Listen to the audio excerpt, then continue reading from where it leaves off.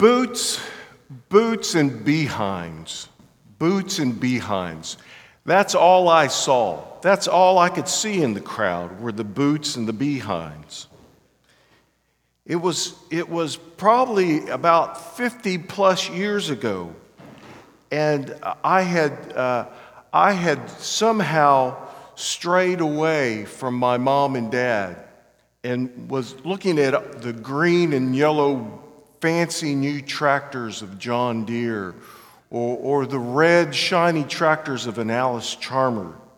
I was walking and I wandered off. It was the big event of the whole year for the Rio Grande Valley. It was the Rio Grande Valley Livestock and Rodeo. And all the farmers and ranchers came out and showed their animals and all the fancy new tractors and equipment. And I just somehow got enamored with that. And as I turned around, all I saw were boots and behinds of the crowd. I had no idea where I was. I cried and cried out my family's name, and I promise you they didn't ditch me. They were really looking for me, is what I understood. But I found myself later in this little office of bright fluorescent lights. And the men in that office said, "Well, who are your parents?" And I said, "Well, Mom and Dad." That's the only names I knew. I was probably about 5 years old. And one of the gentlemen said, "I bet you're Happy's boy." That's my dad's name, Happy. "I bet you're Happy's boy." One, there wasn't a lot of Japanese farmers in that area. There were a few. But the sound over the speakers came, Happy and Kay come to the office, to the lost and found. And as my dad walked in, they said, "Happy, is this your boy?" And he said, "Yes, that's my son." There's something about hearing your dad say that, but in hearing that familiar voice of his and that fatherly love that comes with saying, "Yes, that's my son, that's my boy." I probably got a scolding, but I'm sure I got cotton candy. That's probably what I remember about that day. This scene of hearing your father's voice is found here in Mark. But it's just not a familiar fatherly love voice from God the Father to Jesus. There's a lot more that happens during this time. If you've been following along with us in our Bible study of Mark, we have every Wednesday been going through the Gospel of Mark. Mark starts off with in the beginning of the gospel, the beginning of the good news of Jesus, the Christ, the Son of God. And all through Mark, it moves really, really fast, like we've said. It's not, we kind of see it as not as majestic as John's opening, or doesn't talk much about the birth narratives like Matthew and Luke. But don't be fooled. Mark is pretty amazing. Mark has all these echoes that come from the Old Testament that is every bit as majestic as the Gospel of John. When he says this is the gospel, this is the beginning of the good news of Jesus, the Christ, the Son of God, he will move into Isaiah and different parts of the body of the Bible that will say that there is one coming. There is one coming and make the path straight. Make the path straight for the way of the Lord. He is alluding to that God is coming down. And then immediately we see this strange figure of John the Baptist. And John the Baptist is not just this strange guy that we find out on the street preaching on the corner. He is the very, very precursor to not just the Messiah, but to the very God who will come down. And when John the Baptist preaches, he is preaching that not just the Messiah will come, but that he will be leading the way for God himself to come down from heaven. and heaven will be torn, right? Heaven will be split open, and we will hear the voice of God.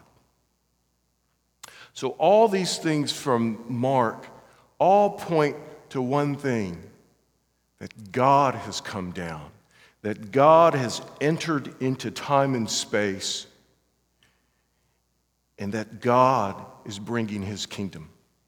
It's interesting, Patrick talked about Julius Caesar and the overthrow of the Republic. I believe on this day, if I heard it right from a theologian that I listened to, on this day, January 10th, Caesar makes the big decision. Does he cross the Rubicon or does he not? Does he cross the Rubicon to destroy a republic and overthrow a republic and become the Caesar, or does he stay back? And he chooses to overthrow the government.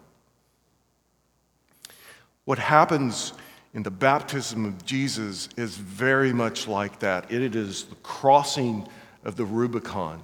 It is a decisive time and purpose and place. The Jordan River has always been in the Old Testament a place of decision and of significant adventures with God. And it is by not a coincidence that at the Jordan, people from all over the countryside, from Galilee to Jerusalem, are coming in a big crowd to hear John the Baptist preach, because they desire not just tradition, not just human works, they desire to hear from God. They desire to be filled and to feel that there's a purpose, that there is something more than this temple activity of sacrifice over and over again. They are looking for something to fill that hole in them. And so they come to the Jordan, and they come to the Jordan to hear John. But John will say something extraordinary when he comes upon Jesus, and he will say, "This is the one. This is the one." And he will baptize Jesus in the Jordan River. And in that, the heavens are torn apart. A dove appears as an example of the Holy Spirit who comes not just onto Jesus, but into Jesus. And a voice will be heard that will say, "This is my beloved Son, in whom I am well pleased." All those things happen because it is the inauguration, it is the crossing of the Rubicon of the ministry and life of Jesus the Christ, the Son of God. He has come to overthrow and to bring back the kingdom that belongs to him.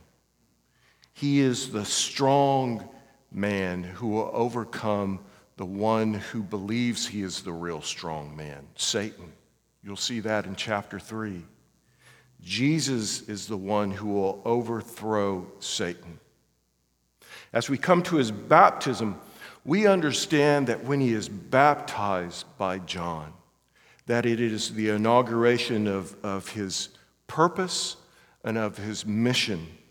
We will see that he is empowered by the Holy Spirit, not just to speak and act like God, but to fully show that he is the very God in the flesh who has come down, who has invaded and who is bringing his kingdom, the one who will cast out demons, the one who will heal the sick, the one who will challenge the traditional leadership of the temple and the Sanhedrin to say, God is a God of love and a God of mercy and a God of grace and a God of hope, who will call people from the very outside or the very inside into his kingdom, Jew or Gentile, rich or poor, black or white. That is the God of the universe who is inaugurating his kingdom, who will cross and to overthrow and to bring about all this purpose. When we baptize these young kids at 11 o'clock, It is just not a symbolic sprinkling of water. It's just not a tradition of the church. It is a tearing, a rendering of heaven that has come down here onto earth. It is the gospel of Jesus the Christ, the Son of God. It is not compartmentalized into sermons or preaching or doing good works. It is all about who the gospel is, not what the gospel is. It is about who the gospel is. And the gospel is Jesus the Christ. And when they are baptized into his life, empowered by the Holy Spirit to be a community, to be a part of his body, and to show forth what it means to live as the beloved of the Son of God. You may be blinded or just overwhelmed by the boots and the behinds that you see in the crowd. But if you would just stop, and if you would listen to the voice of the God who calls you his beloved, his son or his daughter, and he has called us to act and to live as his most beloved, Jesus the Christ. Amen.